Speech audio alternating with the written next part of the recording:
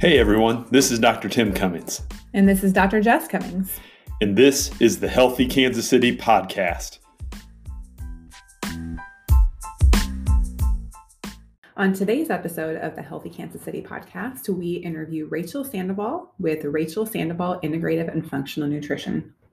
And this podcast is a lot of fun. It was the first podcast that we recorded in the evening, and somehow, some way, I had a ton of energy for this podcast. So it might sound a little bit different than our usual episodes, but we really had a ton of fun talking to Rachel. And it's really cool too, because she is a close neighbor of ours, and she's got a lot of connections with dietitians that we have had on the podcast in the past, Lee Wagner, Randy Evans as well.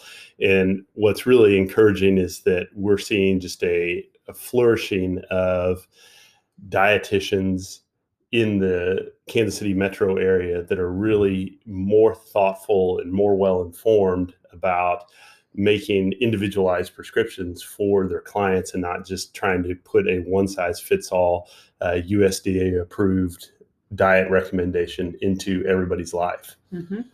And Rachel has a very interesting personal story, and she specializes in dealing with a dietary approach when clients have autoimmune disorders, especially ladies. So if that's you or someone you know, this is definitely an episode you're going to want to listen to. So guys, we hope you enjoy it. And as always, if you love the episode and love the podcast, please give us a 5-star review. Reviews are how this gets shared and seen. So we appreciate that. As Tim always says, if you don't like it, just don't leave a review. Kindly, quietly email us and tell us you don't like it, and we'll do the best to improve what we can. So thanks for listening, guys, and we'll catch you on the other end. All right, welcome back to the Healthy Kansas City podcast. And today we would love to introduce you to Rachel Sandoval, who owns Rachel Sandoval Nutrition. So Rachel, thank you for your time. Welcome. We're happy to have you here. Yes. Thank you. Yeah, this is great. And I had to correct you right off the bat, Jess. What did I do wrong? This is a special evening edition of the podcast. It is. We never do this. So you're just talking about this. We're all busy working professionals. And so this time worked best. But nonetheless, we are excited to have you on, Rachel. So thanks for making the time. What were you correcting me on? What did I do wrong? You said today. It's like today. At the end of the day. Yes, this evening. So it's an evening conversation. So if you're listening to this podcast in the evening, maybe pull out your favorite beverage. I'm having some mineral water. Jess is having some regular water. We'll all sound crazy. It's okay. Some tea. There you go. Yeah, right. Your favorite evening beverage. And tea from the dietitian, right? I'll be anxious for you to share just, where can we get teas that are quality in the city? I just ordered some today. So I'm you just got a new delving into kettle. The tea. Yeah. So, yeah. Cool. Well, I do almost all herbal teas because I don't actually like real tea. So I usually get traditional medicinals brand. That's my favorite. Very cool. But I don't have a real tea recommendation just because I don't drink it. I'm with you. I'm much more of a coffee person. There's a couple of teas that I like, and my oldest son broke my kettle. Yeah, it's a tea kettle, it's a glass kettle. Yep. So we were at Costco this weekend and saw one, and I didn't even realize it has a little tea infuser in there for loose leaf tea. It's like, oh, that's cool. We should, get a couple. Yeah, try it out. So. But coffee is really where it's at for us. It's like that's the whole reason I like to go to bed at night, because it's like I know the coffee's coming in the morning. So true. Yeah, I'm sure we'll get into that as we talk, right? Like, is coffee even good for us, Rachel? Oh, geez. I don't even want to have that conversation. No, we'll that ship has already sailed. I'm interested, but Rachel, please start us off with just your background and anything that you want to tell our audience about you. Yeah. Okay. Sounds good. So I'm a registered dietitian, and I specialize in integrative and functional medicine. And I guess I can share a little bit about how I got into that and how I got into nutrition. So for sure, about 11 years ago, I got really, really sick. I got a really severe case of mono. And it kind of coincided with a really stressful time in my life. So I didn't rest or do anything to recover from it. I just tried to push through. And that sort of sparked, which I've since learned this is actually kind of common. It sparked just a whole cascade of health issues from, severe daily migraines to digestive stuff. And those were kind of the initial things, but, later on, like joint pain and autoimmune issues and all kinds of stuff like that kind of developed. And so that journey of trying to figure out what to do about that, once I finally got to the point where I was, really investigating it, was what got me into nutrition. I saw a bunch of different doctors. We tried to figure it out, and it ultimately was diet and lifestyle change that had the biggest impact on, helping me get better. Can you talk a little bit about the traditional approach, like what your docs did with you? Because as you're saying this, I have a very similar story. I had mono as a freshman in high school when I was 15, and kind of the same, like it wasn't impressed on me by the medical community. And maybe they did, I just don't remember it this way, like how much I really, truly needed to rest. So same, freshman in high school, I'm a volleyball player. I didn't. And never felt like, until I changed my diet at what, Tim, like 28? I was 28 years old when we kind of started doing some research on our own. 29. So a long, like over a decade there where I didn't do anything much, and I didn't feel better until then, until I changed lifestyle and diet. So it's very interesting that I really resonate with that. But tell our listeners just kind of what you were told from the traditional medicine side of things and what they did for you. Yeah. So I was pretty lucky in that I ended up working with a neurologist who was pretty savvy with diet and lifestyle stuff. So they kind of started me off from the beginning with sleep hygiene and those types of things, but I was really young, so I didn't take it super seriously. I wish I had taken it more seriously, and rested. I really think that was a huge piece of why it took me so long to get better, was I didn't rest. But anyways, so I feel like that piece of it was decent. Where I felt like the traditional medical model really didn't work was with my digestive stuff, because it was really helpful for diagnosis. Did an endoscopy, figured out what was going on, and it ended up being an issue with my gallbladder, refluxing into my stomach and causing gastritis. It's called bile reflux gastritis. And so that was causing severe abdominal pain and all kinds of fun stuff. And so they just didn't really have a whole lot that they could do with that besides, well, maybe we could try removing your gallbladder, but we don't really know if it's going to work, which kudos to the surgeon for being honest about that. For sure. Didn't know if it was going to work. And so I ended up going to see a naturopathic doctor, be like, is there anything that I can do about this? And so she helped get me started on gallbladder support and digestive support. And that really made a huge difference with my digestive health and kind of starting to turn things around there. So I don't know if I quite answered your question, but that's no, you did. I guess. That's super helpful. I'm kind of interested to tell people, because I know, this is not an uncommon thing. Like, what was that journey like for you from like a time perspective? How long did it take you to go down this path from when you initially got mono and then kind of struggled with the side effects and kind of the downstream effects of that before you really started to see things change? That's a good question. So keep in mind that this whole time I was still in school. After a brief period, when I had mono, I had to drop out of school for a little while. I was pretty sick during that time, but after that, I still tried to push through diet, full-time dietetic school and working, and it was really high intensity. So I think that added a lot of time to it. But I would say I first got sick in 2010, and I think I saw the naturopath in 2013, maybe. Okay. So about So 3 that was years. a good 3 years. Maybe it was 2014. So 3 or 4 years there. Mhm. And then it's kind of just been an ongoing journey. I mean, I'm not like 100% now, Mhm. 11 years later, but made a ton of progress. I mean, I went from, being pretty debilitated there for a few years to largely functional. But again, I think that rest piece is so huge. And that's something that I have been really harping on with all of my patients lately. Just gotta slow down. Yeah, which is funny because especially in this time over the last year, it seems like, with everybody having to stay at home, you would assume that there'd be plenty of opportunity to rest, but it seems like it's really exposed. We've seen this as well in our practice. It's really exposed, I feel like, a lack of good practices around things like you were mentioning sleep hygiene.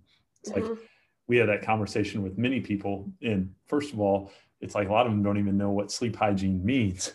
Second of all, they're like, sleep, well, that's the thing I do when I'm like tired of watching TV or when I fall asleep watching TV and then I get up and then I go to bed. And it's like, it's a little more involved than that. So And I noticed like even the difference between you and me, since I have a history of autoimmunity, spurred by the mono when I was 15 as well. I don't really have a buffer, like I physically feel sick if I don't get enough rest. Even one night, like it is not pretty.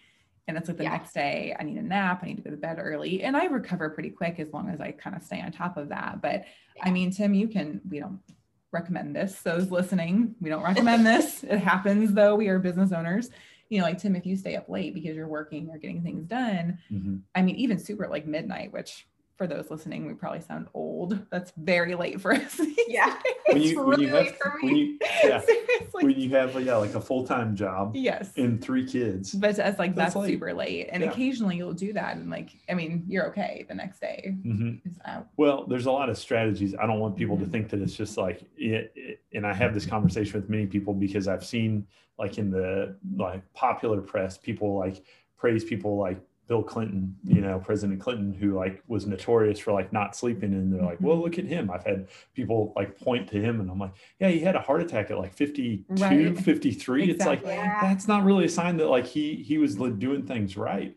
But like there's a lot of strategies that I'll use like when I'm up late like that. Cause I think we talked about this on a couple of different podcasts with some docs, just about how that affects your insulin sensitivity, your, sense of hunger and, hormone levels and all that. So it's like, if I do something like that, like I'm going to mitigate that on the back end on the next day, just in terms of like how much I eat, what I eat, what I'm going to do as far as like sleep the next day, and even just like exercise like that, how much I'm going to really push myself in the gym too. Yeah, so, for sure. Yeah. I'm the same way with like if I lose even a couple hours of sleep in one night, like my joints hurt, I have a headache, just anxiety through the roof. It all just kind of goes bad. Yeah. And I think though, it's no fun, right? And I can relate a little bit, but I hope it's encouraging for those listening. If you are struggling with an autoimmune issue, chronic pain, any sort of chronic disease, you may have to be more strict with your lifestyle, but it is possible to feel well. And it's possible to, like you said, function fairly normally, provided you kind of control all these factors and still live like a very you have a high quality life. And, I think that's really important. And for me, sometimes I tend to get frustrated, like, oh, I just don't have I just can't eat off for a day. Even I'll wake up hot at night. I can tell I'm inflamed, or, it's just crazy things I never used to notice because I was always inflamed. But then it's just like, what though? Like, I'm super thankful to have the knowledge I have, that I know how to get my body the rest it needs. I know what good sleep hygiene is, I know what good food is, and how to manage my stress. Like a lot of things that I learned over the years. And that's really made a huge difference in my quality of life too. So yeah, I think that's huge.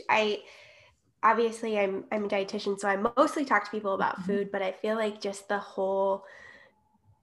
I spend just as much time on all those other lifestyle pieces, because I think that's so important, especially when we're talking about, making progress as opposed to just maintaining that, your body has to have that space to heal. So you have to, sort of control some of those, as much as you can, like stress and sleep.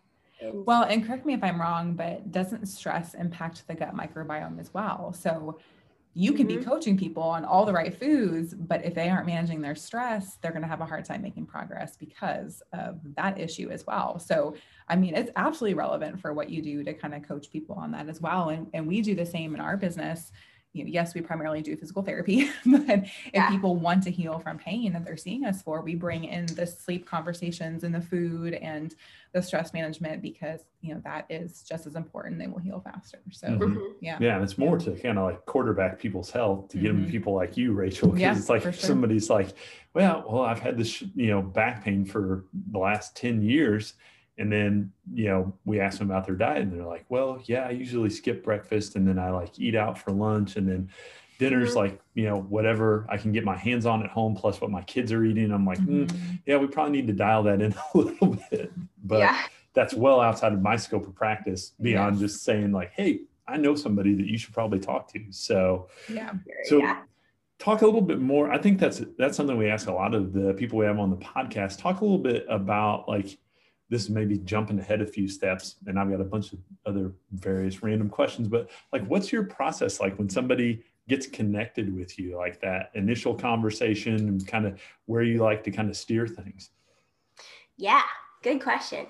So I take a functional medicine approach with my clients. So that means we're looking at their whole lifestyle as well as their whole history. So, when did this start? Did it start when you got mono 11 years ago? Did it start last year when you got food poisoning? Did it, what sort of triggered these things to happen? Do we know about family history or of autoimmune disease, for example? And digging into that history, and then ideally we'll have some good labs. So whether I'm working with a doctor that can run labs, or there's a lot of labs that I can actually run myself, particularly with like nutrient related testing or food sensitivities or like digestive stuff.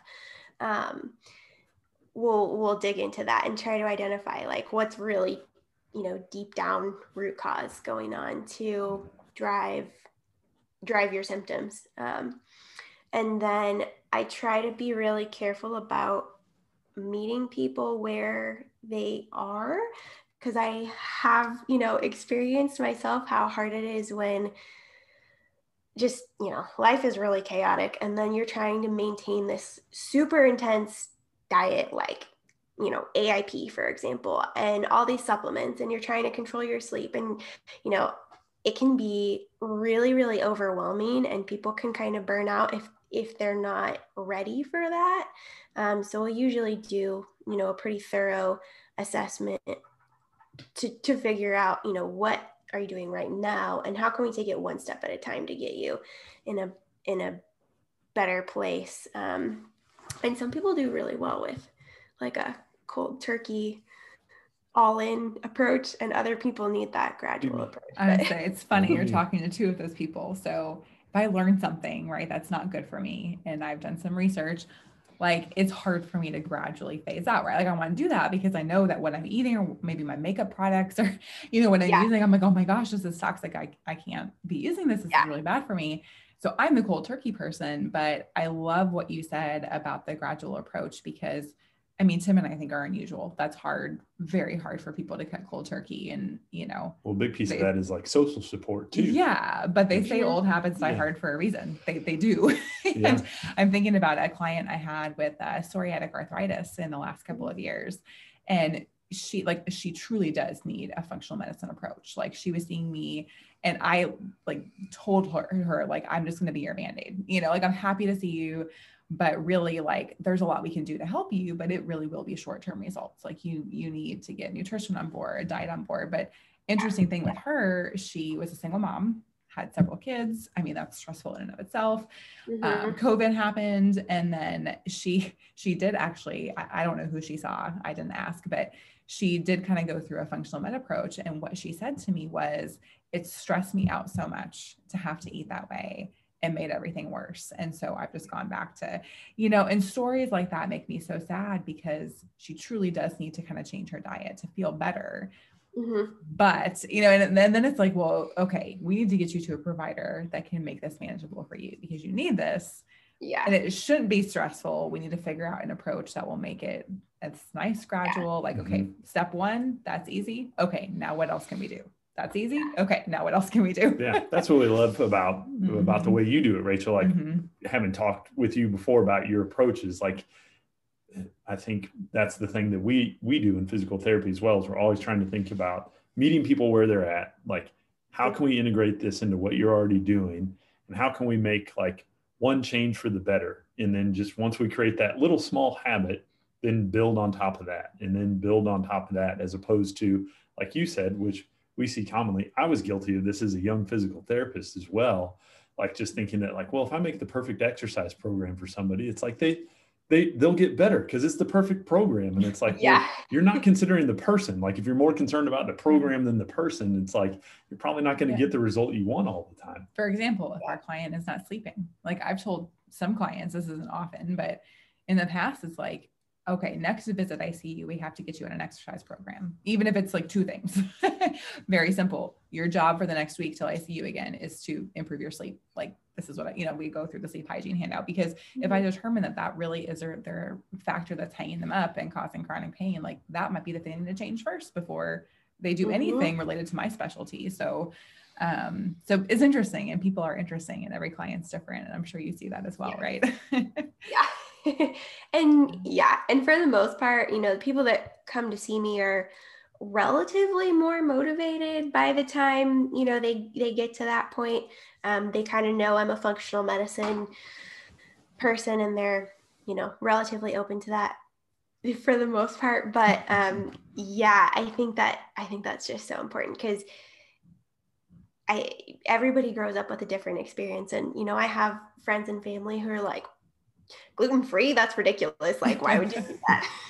And other people are like, of course, gluten, we have to cut back on gluten, and it's just, everybody's got a different perspective. And if you don't meet them where they're at, then it won't work.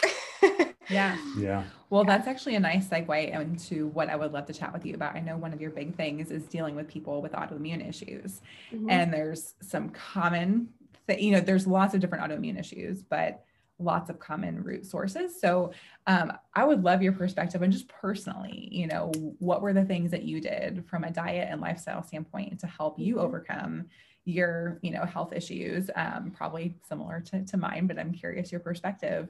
And I think our listeners need to hear that, because autoimmunity has gone up by how much in our country? It's insane. I don't know the exact number, but it's a lot. It's on the rise, and has been on the rise for the last several decades. So there's something triggering this in people, and people always, certain people say, oh, it's just genetics.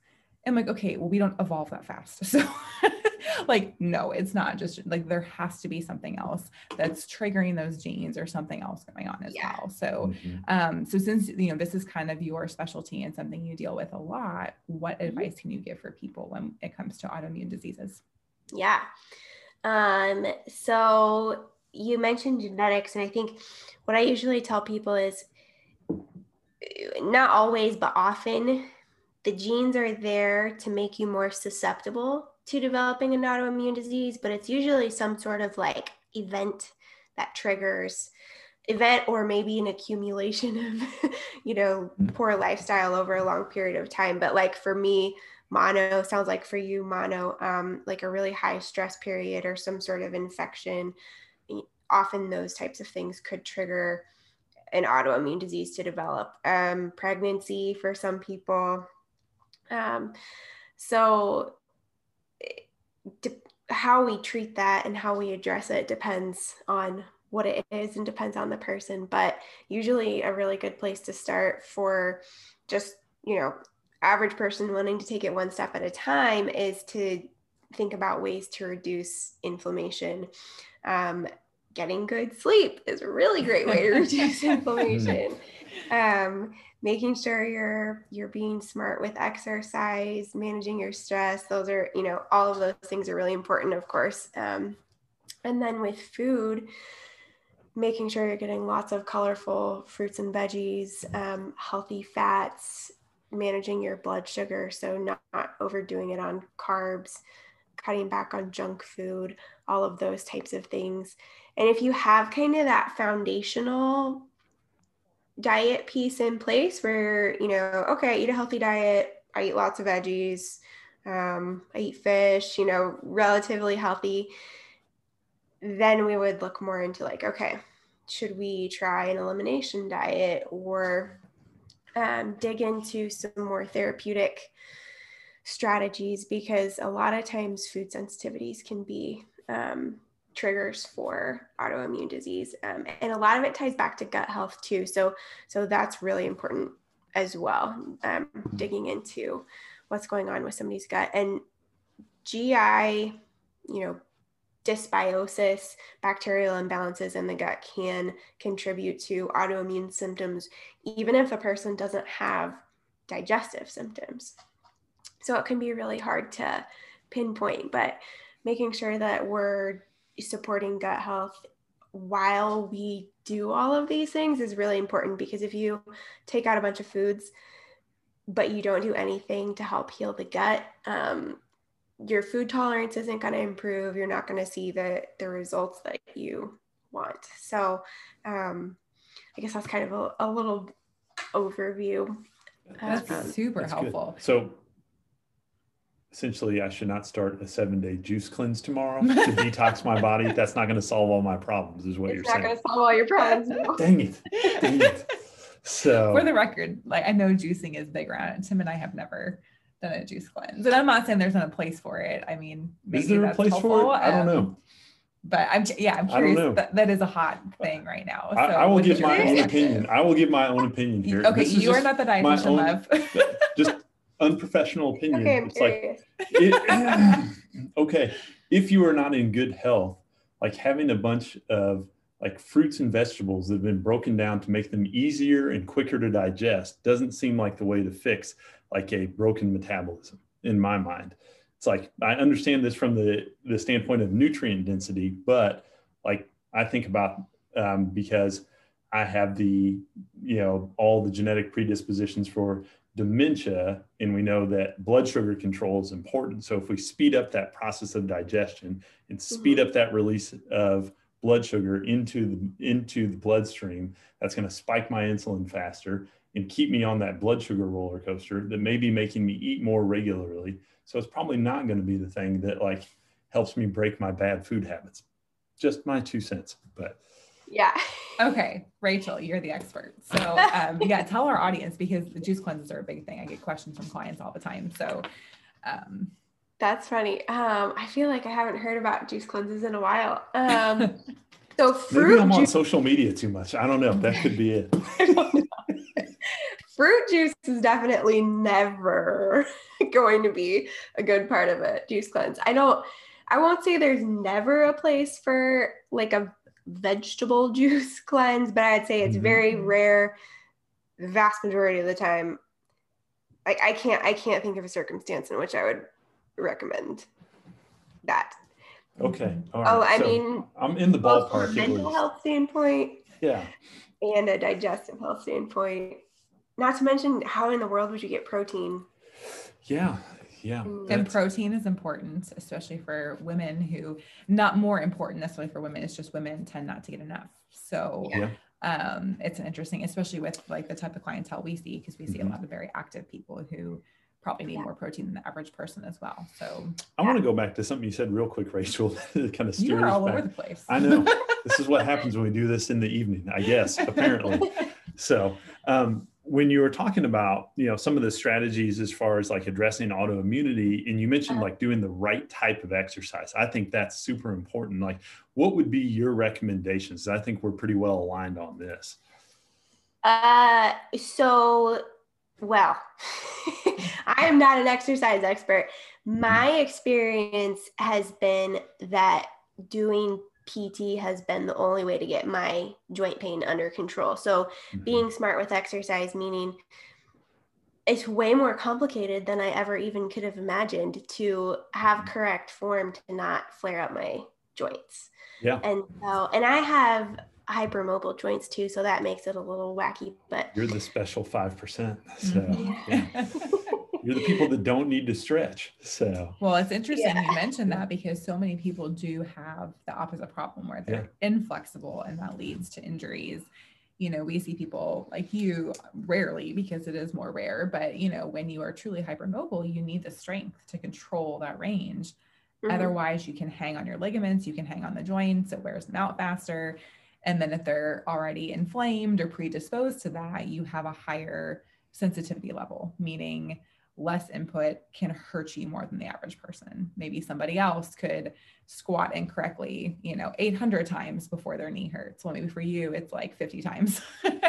And then the knee hurts, that's just an example, but that's super important. And I think we talked about that when you were here in person visiting in the last couple of weeks, right? That like, especially for women, strength training is really important. And that's missing from a lot of people.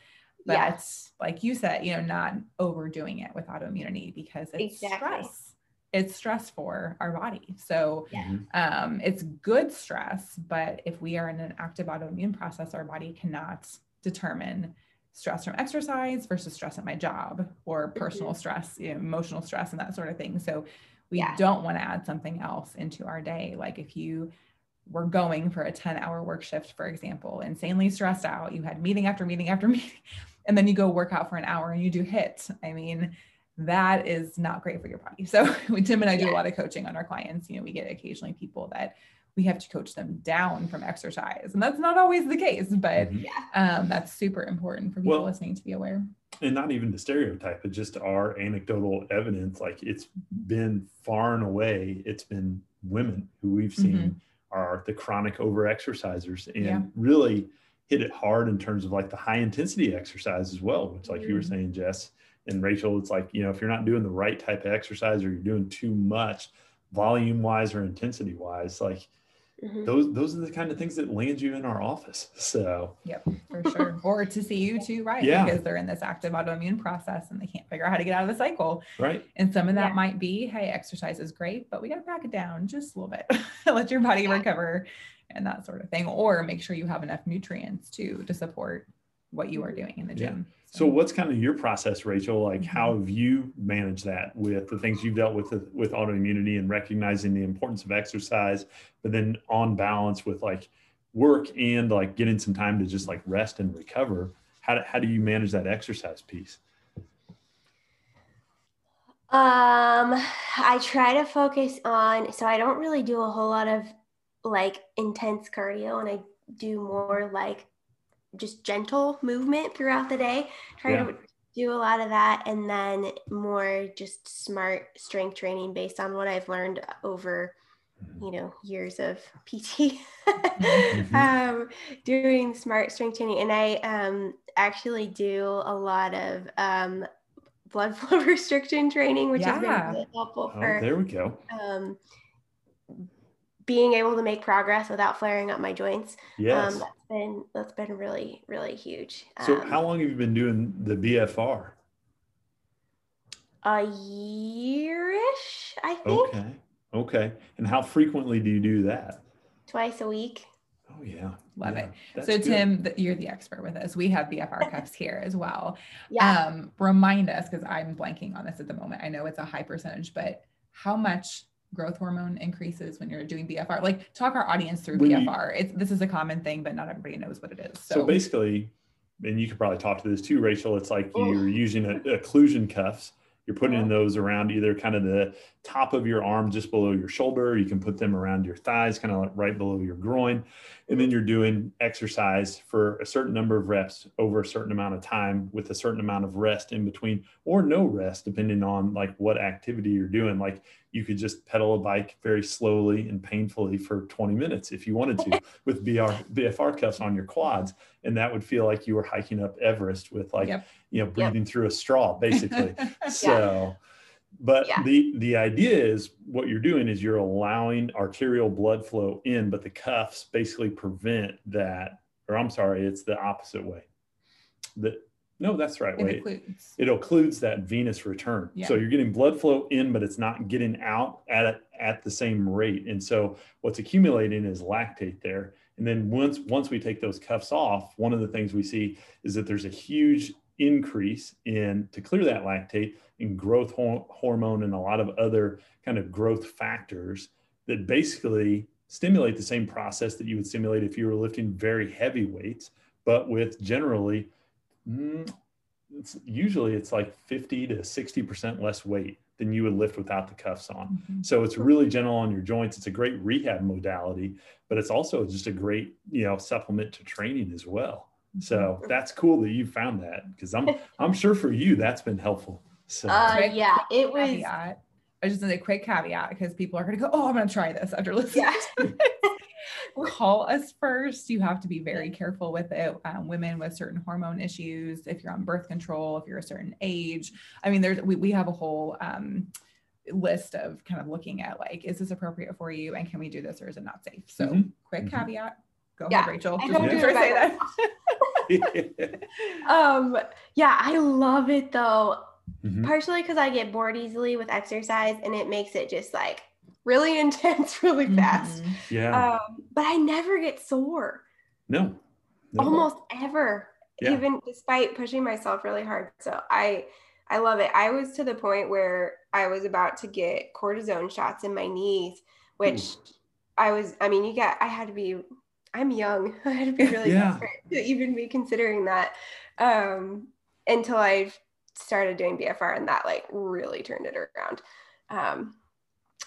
I love hearing that. It's just a reminder of things that I tell my clients, like if they need a total knee, like, yes, maybe you truly do need a total knee because you're bone on bone, but what if we just strength train? What if you supported that joint? If you don't have the strength to support the joint, it hurts. Yeah. Especially when we have like an autoimmune process as well. But, like that strength is so important, because the muscles around the joint is what supports the joint and helps you move correctly. It gives you good breaks, meaning you wear out your joints less quickly if you have good breaks. So I always tell people, you have muscles that are accelerators, they produce power, and that's important, and we need those. But the opposite side of the joint is the brakes, and you need good brakes as well, because it slows down your movement and it helps you control your movement so you don't have extra stress. Yeah. I think that with the autoimmune piece too, you asked about my exercise routine sort of.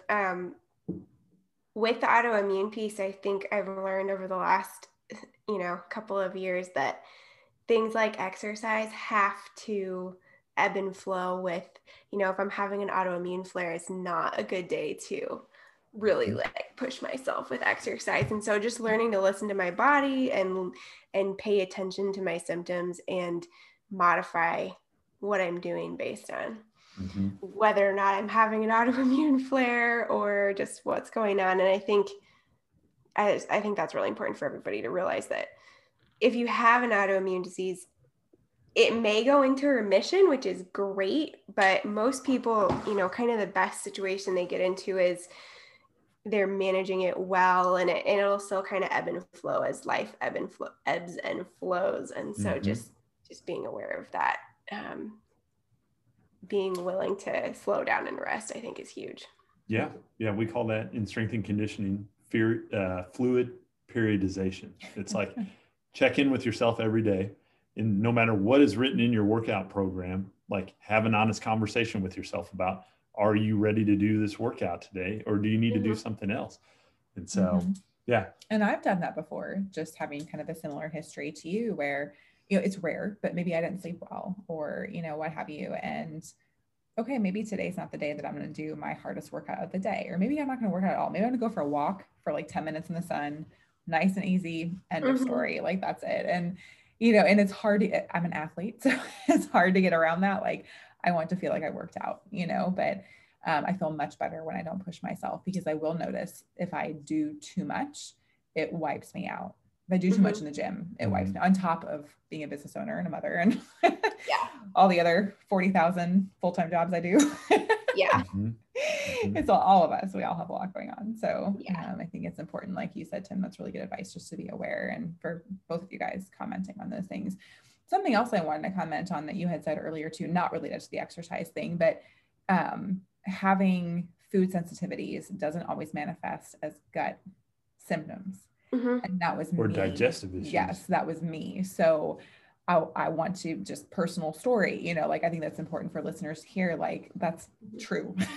Of course, like you are the expert, of course it's true, but like I lived that. I mean, my piece of food sensitivity was spinning me into autoimmune thyroid problems. So I didn't have stomach pain until much later, like late in my 20s. I'm like, what is going on? This is strange. I didn't have this. But looking back, I'm like, this started when I was a teen, you know, after mono when I was 15. So, you know, I didn't have stomach pain.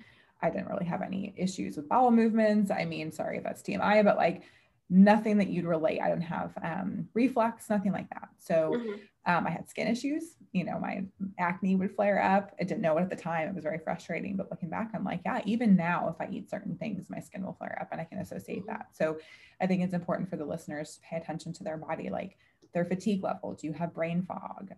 What other things would you say you can tell people have food sensitivities? Like what are other symptoms they can think of besides gut related things, Rachel? It could be headaches, skin issues, and a lot of people do have digestive issues. So it doesn't always manifest that way, but I would say probably 80% of my patients, even if they don't come to me for a digestive issue, they have it, like some sort of, you know, constipation or whatever it might be. So it is common, but yeah, headaches, fatigue, brain fog, skin stuff. Those would be, I mean, even, you know, the achy joints could be a manifestation of that. It can really trigger anything because it's sort of like poking the bear with inflammation every time you eat a food that you're sensitive to.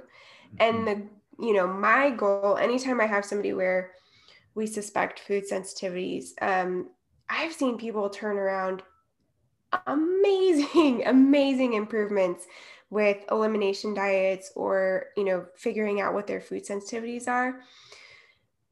But from a mental health perspective and from a nutrient, you know, making sure we're getting lifelong adequate nutrients, my goal is always to improve food tolerance, to get them back to eating as much variety as possible. And that's where the gut healing piece comes in.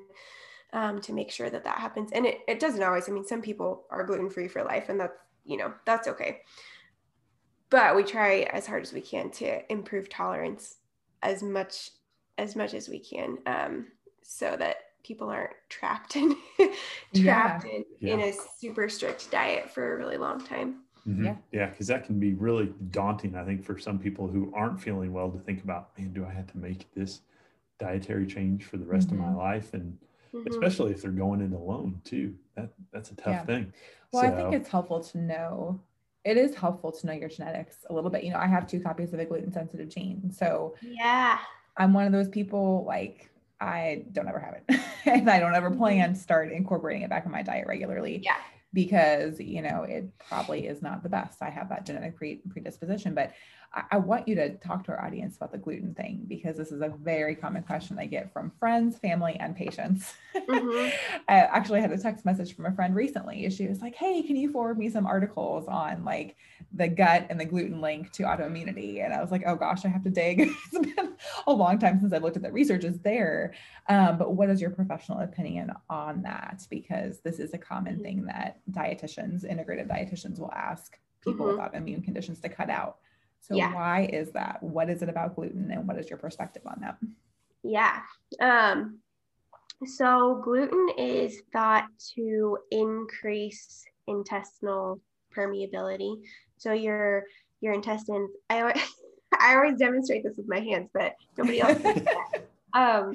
So your intestines have, you know, your cells are all kind of packed tightly together in your intestines, and they're supposed to stay that way. And there may be a little bit of fluctuation in how much they let through, depending on what you eat, you know, throughout the day. There's some level of expected change in the leakiness of your gut, that intestinal permeability. But it should always go back to, being nice and healthy and strong and having really good integrity. And so gluten has been shown to increase intestinal permeability, and it, can make it hard to even stay that way. Mm-hmm. And so the reason that we often eliminate it for autoimmune disease is, a couple of reasons. One, because of the intestinal permeability piece, but two, because it's just so common for people who have one type of autoimmune disease to have another. And so, maybe you have Hashimoto's, you might also have celiac or something like that. So gluten sensitivity in general is just really common in people with autoimmune disease, and it could be a genetic thing. And there's some cross reactivity with gluten and thyroid as well. And so that can be another reason to eliminate it. So I don't tell everybody to eliminate gluten. Again, that's kind of meeting people where they're at, depending on what's going on. But usually for people who come to me with an autoimmune issue, if they haven't already tried it, we're gonna try and just see how you feel off of gluten and see how it And goes. do you have a protocol for this? Because I've talked to some clients who are like, yeah. Because that's usually my first comment, like I refer out. I'm not sitting here giving a ton of, and I tell my clients that, like, I'm not a dietitian. I know wonderful dietitians. I'll get you to somebody, but maybe try Whole30, just because I know it's clean. And if they're having a ton of issues, like, I know that's going to help them, and I feel comfortable recommending that. And then it's like, but you still need to see somebody, like, for personalized help. And, this is my list of people I know and trust in the city. So, but I've had people where it's like, oh yeah, I tried that for a couple of days or for a week. So talk to the audience about, like, or how I made it through the 30 take? days. I made it through the whole 30 and I felt great. And it's like, well, then what happened? Well, then I stopped. I couldn't do it. It's too strict. I've heard that a lot too. So all right. I wish it was like the whole 60. Like that might make it better. I don't know if it doesn't roll off the tongue quite as well, but it might make a bigger difference. Yeah. So the bare minimum for food sensitivity is going to be 3 weeks for most people to even. Every once in a while you'll get somebody where it's like, oh, I feel better after a couple of days, but usually the bare minimum is 3 weeks. But if you've got an autoimmune disease, if you have a long history of chronic symptoms, it's usually going to take more than a few weeks to turn that around. And so at least 4 to 6 weeks is what we start with before we would try a reintroduction, and based on how the person's feeling, but often we'll go, 3 months. If you have celiac, it can take 6 months to a year for to see improvements. So obviously not everybody with an autoimmune disease has celiac, but just important to keep in mind, celiac is not the same as a food sensitivity. I should definitely clarify that. But even with food sensitivities, it can take, months to really see a difference. And again, that making sure that we're supporting gut healing during that time is really important for making progress. I think that's great though. Like, for those listening, I know that might sound daunting, but just to encourage you a little bit. And this was kind of my experience too, and we tell people this from the pain side, right, Tim, where it's like, people that come in that have had pain for 20 years or 10 years, maybe not necessarily constant, but oh yeah, I mean, this is so common for Tim and I to hear this, like, this has been going on for, 10 years off and on. And then it's like, well, what brought you in now? Oh, well, 2 weeks ago, I had this flare up again, and I'm just tired of dealing with it, and it's not getting better as fast. So that's a very common story with our patients in our practice. And I always try, because I feel like knowledge is power. So I always encourage them. I'm like, we can get you over this. But for somebody that's had that history, it's going to take this length of time. Versus somebody that came to see me, for example, that had their first acute issue 2 weeks ago. Well, that's super easy. Like, you have way less compensations, way less sensitivity. The body has, done less. I mean, there's much more going on for that person who's had pain for 10 years. So it's the same with food, right? You've had more insult to the gut for a longer period of time, more health issues involved with that. So be encouraged that just stick with it. Like, it is possible to heal. It just may take a little longer. And I think going into that and knowing that is probably very helpful for your clients to have that knowledge. Like, yeah, this is the time frame you're looking at, and that's helpful for them to know that. Yeah. And some people really do feel better after a month. But yeah, it's definitely important to think about, how long has this been going on? It may take a while to, Yeah. People, like, I don't eat gluten, but it doesn't give me symptoms to eat it. I just, I limit it because I am aware of the potential effects it could have long-term on my autoimmune condition, but I don't have any reaction to it when I eat it. So yeah, everybody's different with the food. Yeah, it is. It's interesting. Well, and I think, like we're talking about too, I think it's important to have that mindset about, like, what are you after when you're trying to solve problems like this? Do you want the short-term fix, and do you want this to just be this thing that you dance with for the next 20 years, or do you want the long-term solution? And like, thinking about it in those terms, in terms of like the time you're going to invest, like, realize that it's not just a like one-off product. It's not like you're selling them like, hey, this is a 30-day fix for all that ails you. It's like, this is way more about, like we've been talking today about, like, do you have all those components of your lifestyle in order to support your body feeling and performing its best? Root cause and getting to the bottom of that and healing from the ground up. So and something you've mentioned several times, I'd love for you to go in a little bit more depth with, is the gut healing piece. So absolutely, like, we do food sensitivity testing maybe, and we find, or an elimination diet, and somebody's like, okay, I've got these sensitivities, we eliminate those, but what do we do in the meantime to heal the gut? And I'm sure it's personalized, right, Rachel? Can you give us a few ideas on what you do with your clients that are really helpful? Yeah. So usually that's going to involve testing. Not always. There are certainly things we could do to support gut health, like probiotics and fiber and various supplements. I call them heal and seal supplements. Things like that we could potentially do without testing, but most of the time we're going to do some testing. So it could be testing for SIBO, which is a breath test. It could be stool testing. There's some blood tests that I use as well that can sort of indirectly look at gut health. And so we'll use those things to inform a plan for gut healing. And so that could be trying to kill off some bad gut bugs before, as a first step. That could be just supporting more healthy bacteria with specific types of fiber, and color could be specific probiotics. It could be things like, there's, 100 different supplements, but usually it involves supplements to some extent. And then, of course, stress management and sleep. And I talk to people a lot about, are you slowing down to eat? Are you chewing your food well? We need to make sure we're stimulating, good digestive juices, which isn't going to happen if you're like snarfing down a granola bar in the car on the way to work.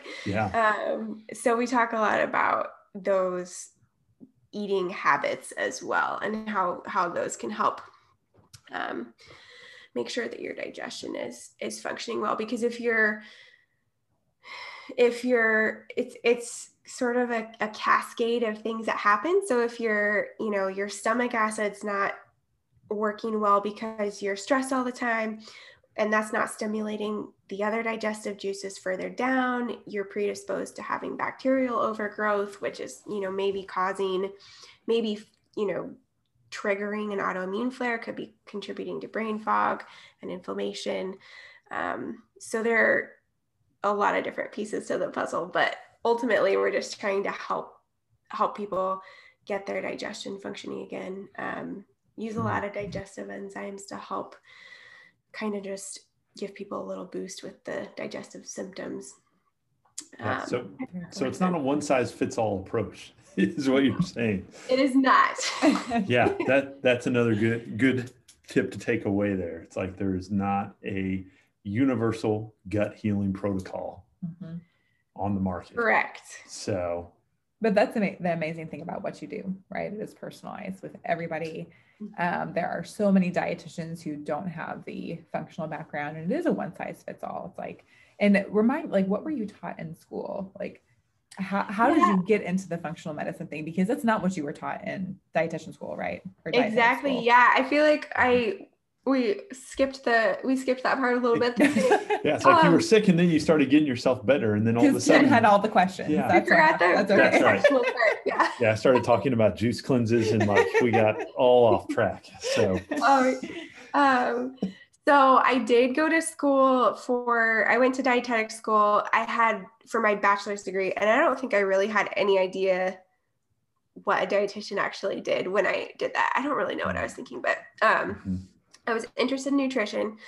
So I did that. And even though I got interested via kind of my own experience with functional medicine, I really went off of that for a little while based on the teaching that I was getting in school. And, not only was it very, fit inside kind of a small box, but it also was a little bit outdated even within a, conventional medicine lens. It was a little bit outdated. Looking back on it, but it was a very good experience. It gave me the foundation that I needed, for biochemistry and physiology and understanding all of that stuff. But I didn't get into the functional medicine education part until grad school and my dietetic internship. And I trained at KU Integrative Medicine with Lee Wagner and Randy Evans, and yes. Both of which we have had on this podcast. Yes. That's right. Veterans of the Healthy Kansas City podcast as well. Yes. So, so I did, that was kind of my main training that got me into it. And then really functional medicine is mostly self-study. After that, there's a handful of certifications that you can get, but they're super expensive. So yeah, it's just like PT as well. Same in PT, yep. Yeah. It's a whole lot of money to take continuing education. Yeah. Well, and to really just, become like a subject matter expert as well. It's like you just are trained as a generalist in PT school, which from what you were sharing about dietetic school, in undergrad, and we've had conversations with Lee and Randy and Robin Johnson, who's another one of our old friends, I shadowed her too. That's right. So and it does seem, we got the same thing in physical therapy, and it's one of the things, I don't remember where I read this a while back, but it was kind of a critique of our education system in general, especially at the higher levels of education, that most of the textbooks that are written for college and graduate level courses are like 10 to 15 years behind the actual research and work that's being done in the field. So it's at best you're a decade behind, once you get out of school. So sure. Yeah. And I do think that was a benefit of grad school, because I feel like you're working with people who are a little bit more in the thick of current research to some extent. At least that was my experience. But when you think about how long it takes to put a textbook together, it makes sense. For sure. And I guess I understand too, in school, it's like you have to teach stuff that's solid. This has been well researched. We for sure know these things. And while it might be outdated, I understand, you can't just, things are evolving and changing so fast, and new research is always coming out, I think, in all of these fields. So that's just tough. I can imagine it's hard to educate a whole program for, whatever graduate program it is, to stay on top of all of that and to make sure it's reputable as well. Because we all know research is great, but I feel like you have to know how to read research, right? Any research study could come out and someone goes, oh, research says this. And you look at the study, it's that was a terrible study. Right. Well, how many people actually understand statistics too? Exactly. So, that's what I was going to say. Even if it was a well-designed study, can you can you interpret how they did their stats? Right. Because that's Do you huge. know what the difference between absolute and relative risk is? Like, Yeah. Let's start there. And then if you can answer that question, then Yeah. maybe we'll continue to play that game. Well, wasn't that the whole issue in the 80s with the whole fat is bad for you? Now we're going to just add sugar to everything and high carb. This is great. Right? Yeah. It was based on a research study, but it was improperly interpreted. And then we have this whole generation of being told one thing, which is actually not awesome for us. So really, really sad. It's derailed. And what has gone up? Cancer, diabetes, all of these things. So like we were talking about before, autoimmune disease, I don't think that's coincidence. There's some sort of environmental factor going on here. So yeah. And I think, you know, nutrition in general is just so hard to study. Yes. So much of the research that we have is observational and everybody's different. And I think it's just, you know, it's sort of inherent to the nature of nutrition that it's a little bit controversial and it's hard. Well, there's so many confounding factors. Like you said, it's like, how can you take a whole group and apply the same method and expect the same outcome with so much individual variability? Yeah. So on that note, what are some, like, we know this for sure, like vegetables are good for you. Yeah. Do you have any like 2 or 3, like we sure notice everybody should eat these things? Yeah. Eat the rainbow of vegetables. Yes. You said like healthy fats too. Let Rachel talk. Good too. Yes. Let's hear her expertise. Yeah. I feel like Mediterranean diet, Mediterranean style diet is really good, well established. This is good for the vast majority of people, type of eating pattern.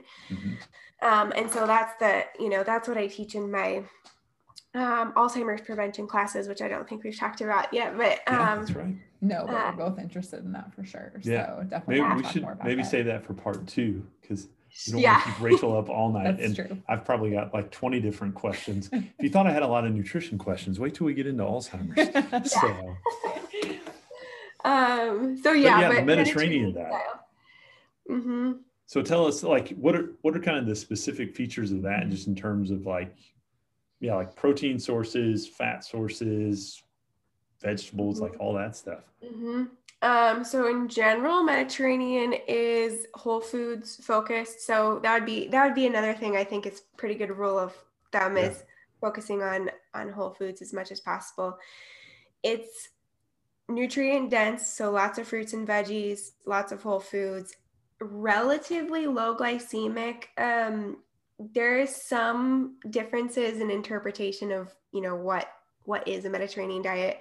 We think of like Italian food with lots of pasta is probably not the Mediterranean diet we want to be going for, but in general, focusing on low glycemic carbs, lean protein, healthy fats like olive oil, nuts and seeds, fish, plenty of fish. So those would be kind of some key features of the Mediterranean diet. And it really doesn't limit any specific food, but a lot of emphasis on whole foods and fresh food and color. Yeah. And what is your recommendation for those of us in the Midwest on the seafood thing? I love seafood. However, it's scary to eat it here. Yeah. Yeah. I mean, I get it frozen, or canned, although canned is, then you got to worry about the toxins in the cans, but, frozen salmon is great. And do you recommend, we do. Wild caught stuff. Do you recommend wild caught versus farm raised? Do you have an opinion? Yes. Wild caught is better, lower in toxins, going to have more omega-3s. If you can't afford to get the wild caught, I think there's still benefits to eating the farmed, like Atlantic salmon. So I wouldn't say, don't throw the baby out with the bathwater on that, but but wild Pacific caught salmon is definitely the best one there. Yeah, cool. That's a good one for sure. Yeah. We like sardines too. or at least me and the kids do. I Yeah. like sardines as well. Yeah. Those are good, but Never that's not thought I would everybody's. say that I like them, but I do like the was it seasoned something brand from Costco. Mm-hmm. It's got a good flavor. So. Yeah, those are wild caught, and Mhm. packed in olive oil, and yeah, those are solid. So Yeah, sardines are another good one. I mhm, feel like most mhm. people don't like sardines, so No, yeah, I just learned a really funny story, just as an aside, about sardines from my dad, like about a month ago, because he commented about our kids eating sardines. He's like, sardines. He was like, man, my dad was one of 7 boys. And so he was like, sardines was the only thing that your grandmother, his mom, could keep in the house that none of those 7 boys would eat. Like they would eat everything else that like she brought home from the grocery store, but nobody would touch Grandma Cummings sardines. So that's funny. yeah. But At least she had some good, solid, healthy fat to herself. You know, yeah, it's important. It's a good long life. Yeah. So, but Rachel, this has been great. We don't want to keep you much longer because it is a later episode that we're recording tonight. But we always like to wrap up with just kind of giving people some information about like how they can get connected with you. Like what's a good way to get in touch with you if they've got more questions about dealing with autoimmunity. We didn't even touch on like the Alzheimer's and the cognitive health. We're going to get you back for part 2 to discuss that. Okay. For sure. Great For conversation. sure. Yeah. What are the details about getting connected with you? Yeah. So I'm most active on Instagram as far as social media goes. So following me at Rachel Sandoval RDN is a great way to connect with me on social media. And then my website, there's not a whole lot on there, but if you wanted to just get contact information and see kind of what my services are like, is rachelsandovalrdn.com. Okay. We'll put all this in the show notes too. Yes. Yeah. Definitely. Yeah, thank you. That'd be great. So yeah, those are the easiest ways to get a hold of me. Instagram or just on my website, all my contact information is there. And then if you have questions about Alzheimer's, that is through KU Medical Center. So you can reach me through there as well. Wait, there's another way. Yeah. Either way is fine.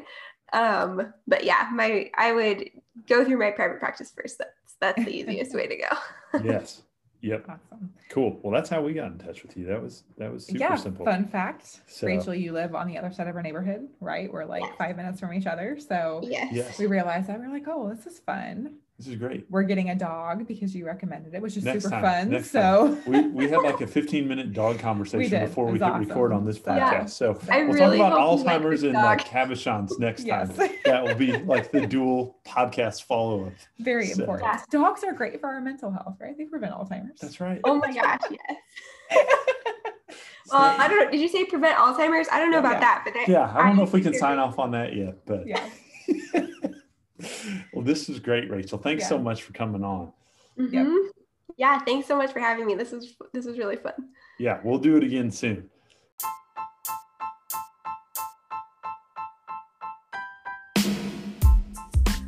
Thank you for listening to the Healthy Kansas City podcast. If you like what you're hearing, check out all of our episodes here or at restorethrive.com. Be sure to subscribe and leave a review on iTunes to help others find our show. Restore Thrive is the home to Kansas City's top physical therapy and performance training practice.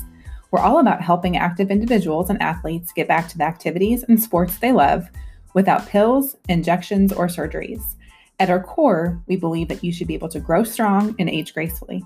So whether you're trying to get ready for your next race, ready for your next workout, ready to keep up with your kids, pretty much ready to win at the game of life. Check us out and follow us on Facebook and Instagram at Restore Thrive. Until next time, be well, everyone.